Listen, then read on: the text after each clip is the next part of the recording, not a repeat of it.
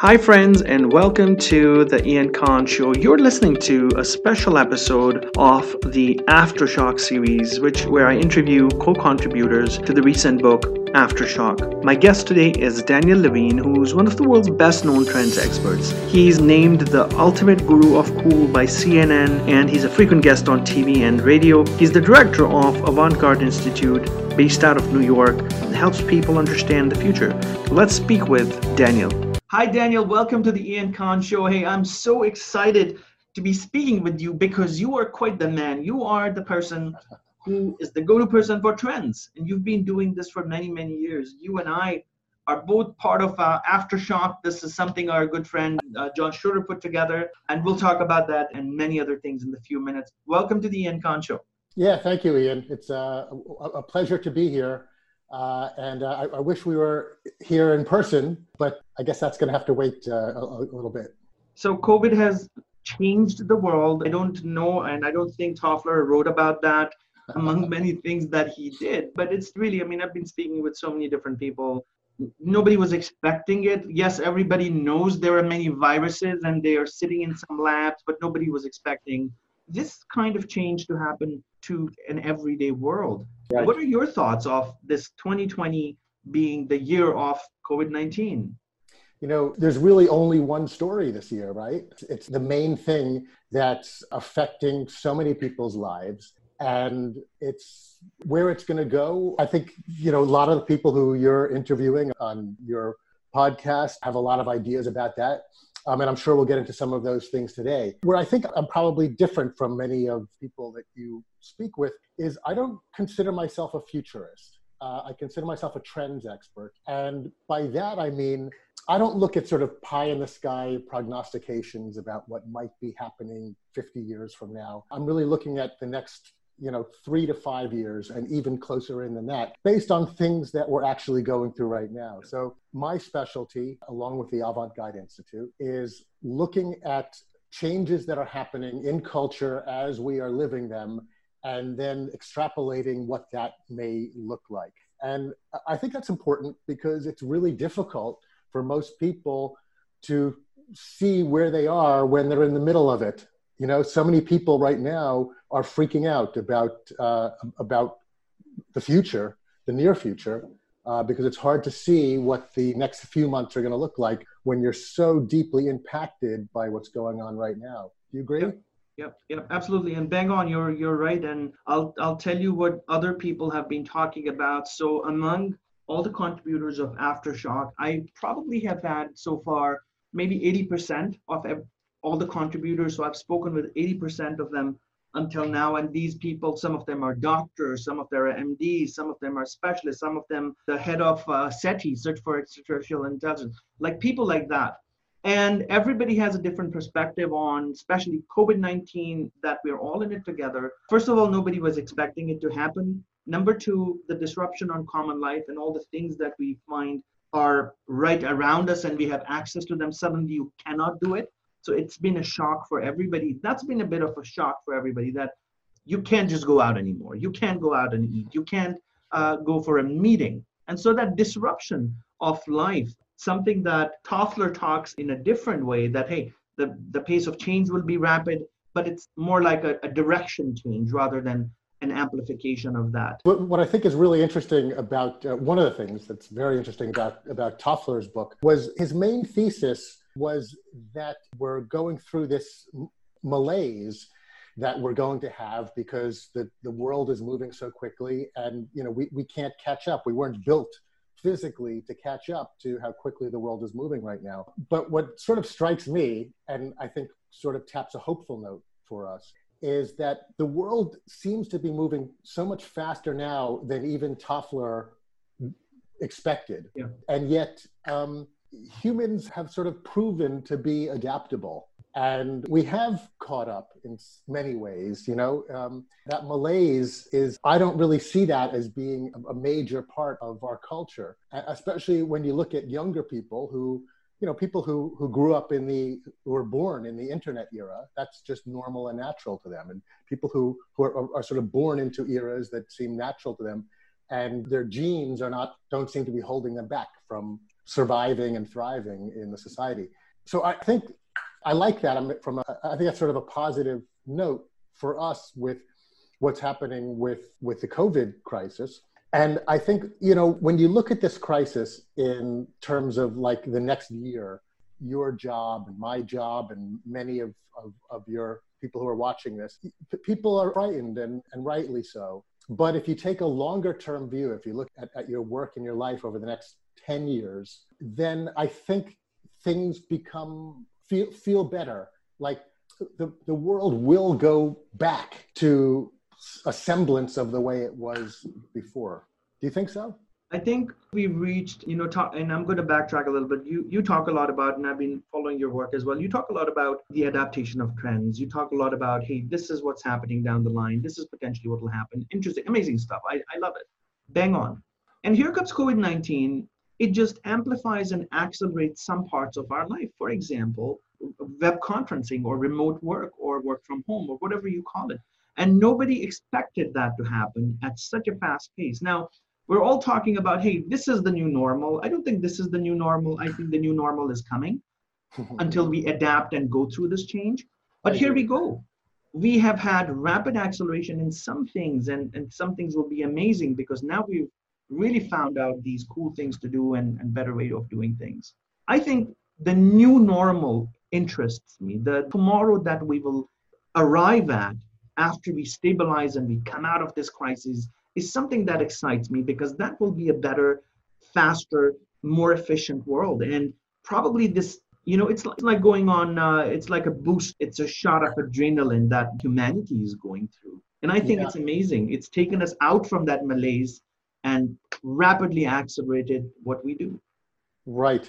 I see it. I've heard people refer to this place that we're in right now as either the Great Reset or the Great Pause. And I think you probably have heard both of those as well, and many of the people watching. And to me, those are sort of different ideas. It's different ways of looking at what we're going through and how we're going to come out of it. The Great Reset, I think, is talking about, the kind of thing that you were just mentioning, that we're going to come out of it in a different kind of a world than we are today. And no one's sure exactly what that's going to look like, but it will be created. And then the other side of it is it's the Great Pause, that we're just sort of taking a few months now everyone's stopping their lives, not everyone, but most people sort of stopping their lives, pausing their lives. And then things after COVID ends, everything will get back to normal. Yeah. Those feel like two different ideas to me. Yeah. And I actually am more of a Great Pause guy. So I think that there will be changes, for sure, of course. But when I look at, humanity and the basis between the way that we act, it has to do with, who people are. We're social beings, we're selfish beings, and all of those sort of core things about humanity don't change. So I'm reading and hearing so many people talk about, oh, this can be fantastic. We're going to come out of it, loving our neighbors more and appreciating our lives more. And unfortunately, I think for the most part, it's BS. And one of the reasons I see that is when you look at, in the United States, the stimulus money that the government is giving to small businesses is being, first of all, it's being distributed through banks who are distributing it to their biggest clients because they get the biggest fees on that. Yep. And it's going to publicly traded companies who are giving money to their investors. We're in the middle of this thing and it's not changing people's behavior. It's sort of, people are talking about, oh, it's going to be wonderful. But what I'm seeing is people are people, unfortunately, and in a few years from now, it's going to be closer to the Great Pause than the Great Reset. Do you think a reason for that is the fact that our world is, let's say, moving fast because of technology and all of these things, distractions, and all of that is still, people are watching more Netflix right now. They're watching more television and online shows and all of that, right? So they're distracting themselves with all of these things, despite the fact that we're all sitting at home.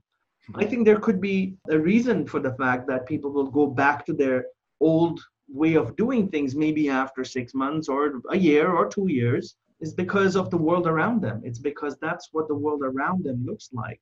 And I agree with you that there's a huge possibility that people will just come out of this once they go back to their jobs and they'll feel good for a month. But then after 2 months, it's like going on a vacation. 1 month coming back from your vacation, you feel you never gone on a vacation, right? Right. And so it's possible. Yes. It's So, interesting. let me just say something on a more sort of positive level, which is that, trends, some trends change quickly and some change more incrementally. And I think there's a lot of people who are hoping that this is such a big deal that it's going to, create a sea change in the way people act and the way the world is. And in some cases it will, but in some cases, what's actually, I think, is going to happen is that more incremental change. And if I look back at 2008, after the Great Recession, it did change the way that people acted in their lives, especially younger people. When I think about young millennials at the time who felt that maybe it's not the way that they want to live their lives is not like their parents, accruing stuff, that sort of led to the so-called sharing economy, people not wanting to be indebted as much, especially younger people. It did change people's attitudes. And I think this will change people's attitudes in a similar way. And depending on how deep economic malaise is, it could change people's attitudes in the way that our grandparents and some of your watchers' great-grandparents changed their attitudes after the Great Depression. They lived in a depression mentality the rest of their lives. That very well could happen. I think the key is, and I feel, this is my opinion, that people who, despite these times of whatever change we're going through, people who continue to invest in themselves, they continue to read, they continue to learn, they continue to do all these things so that they're getting ready for when things open up, they can do things better. I think they will get the maximum benefit out of this, who are constantly on a path of self-improvement, because that's what change creates. Change, that's the other side of change, is self-improvement. World is changing fast. You look at yourself and improve yourself faster and faster and faster. So I really hope those people are going to come out on the top. I do believe also that all these stimuluses that governments are giving in Canada, United States, and a few other places, it's going to come back in form of taxes, in form of other things. So it's not free money that's being distributed, but of course, it's helping people keep doors open and, small businesses wherever they're struggling. So I think it's a great thing, but people also need to be aware that, it's got to be paid back with interest. There's no such thing as a free lunch. I want to ask you about trends. Many times you probably come across people who are the naysayers, who don't believe in your trends, who say, hey, Daniel, I don't think that's going to happen. I don't think cars will ever fly. Come on, tell us something different. How do you work with those people, or what's your response to those people? Well, to be honest, Ian, I actually don't usually get those responses, mainly because when I'm talking about things that will happen, I'm informed by things that are already happening. So I'm using those as examples. This is how things morph in the world. So let me give you an example. I'm often asked, what's the difference between a trend and a fad? Because people often confuse those two things. And one of the there's a few differentiators, but one of the main ones is longevity. So, fad is oftentimes something that comes on quickly and leaves quickly, and a trend is something more long-lasting that you can make a business plan around. So when it comes to like wearable technology, is that a trend or a fad? Wearable technology. And my argument is that wearable technology is a trend because humans have been wearing technology since almost the beginning of humanity, when it was a sword by their side. Is any particular product, watch or headset or anything, is that a trend? Probably not.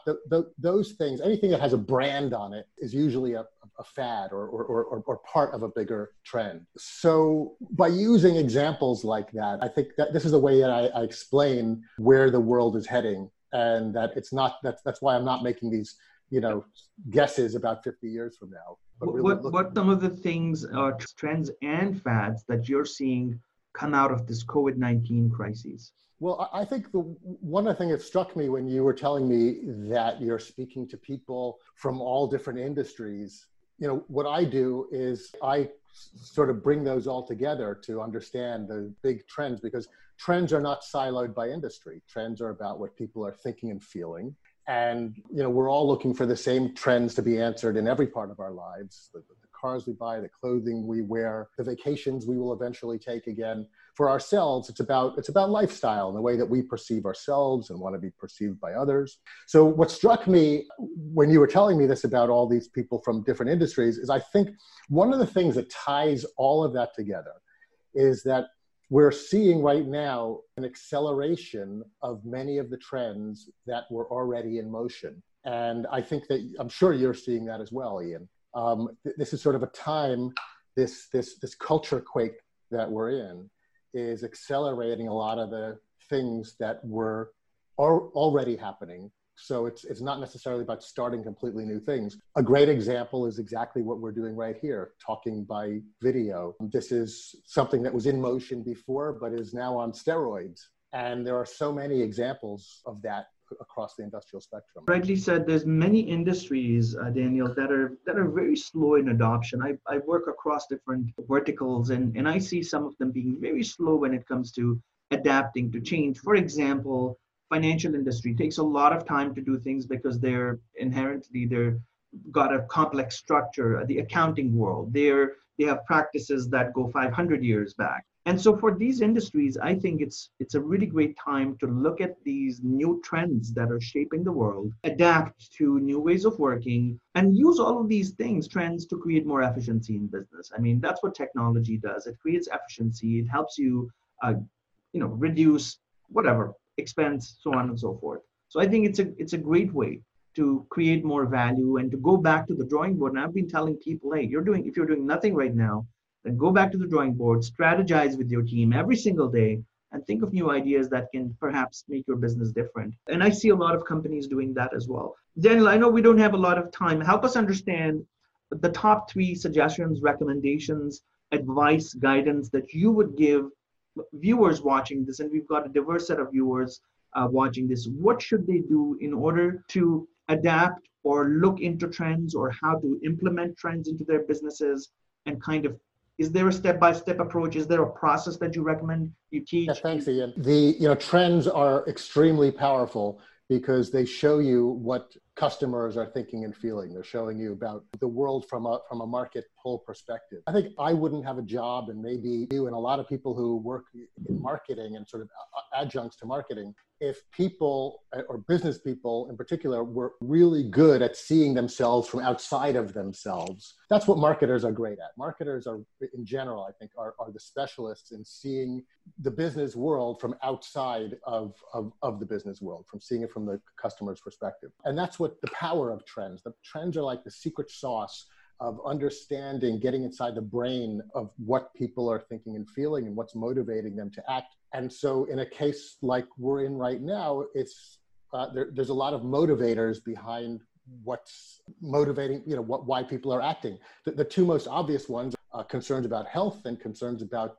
the economy. And those 2 things are where we're going to see the biggest changes. Just like 9/11 changed everything in regards to security, this crisis will change, everything, quote unquote, in regard to the way we perceive our health. That will be one of the long-lasting effects. So a powerful way that your watchers can understand that is by discovering what their customers are looking for in a bigger sense, not just in their particular business. Again, because trends are not siloed by industry. Their customers are looking for to buy or the same products and services based on the way that they're feeling and the way that they are in the world, and the zeitgeist is what's happening. And one way to track those is on trend watching sites. And I'll just give a little plug for WikiTrends, which is wikitrend.org. It's run by the Avant-Garde Institute, which is the company that I'm the director of.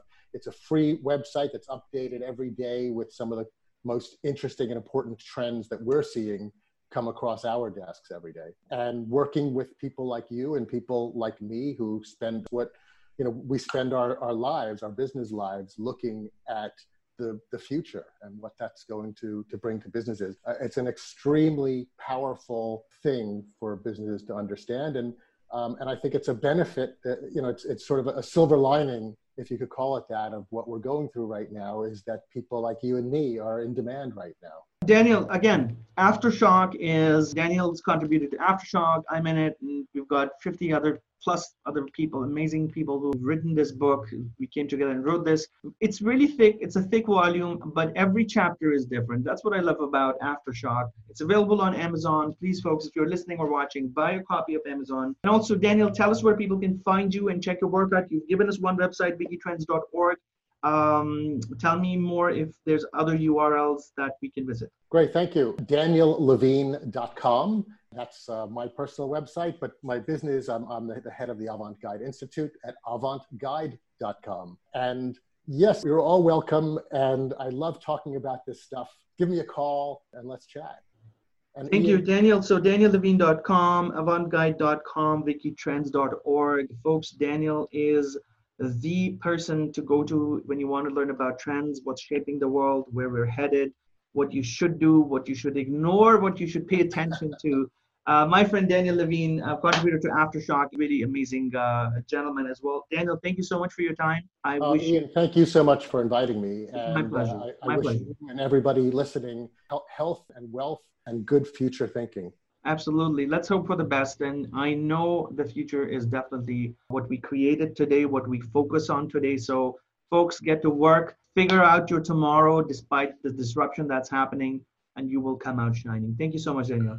Great. Thank you, Ian. Hey friend, this is Ian Khan. If you liked what you saw on my video, then please subscribe to my YouTube channel and be inspired every single day with innovative content that keeps you fresh, updated, and ready for the future. For more information, also visit my website at iankhan.com.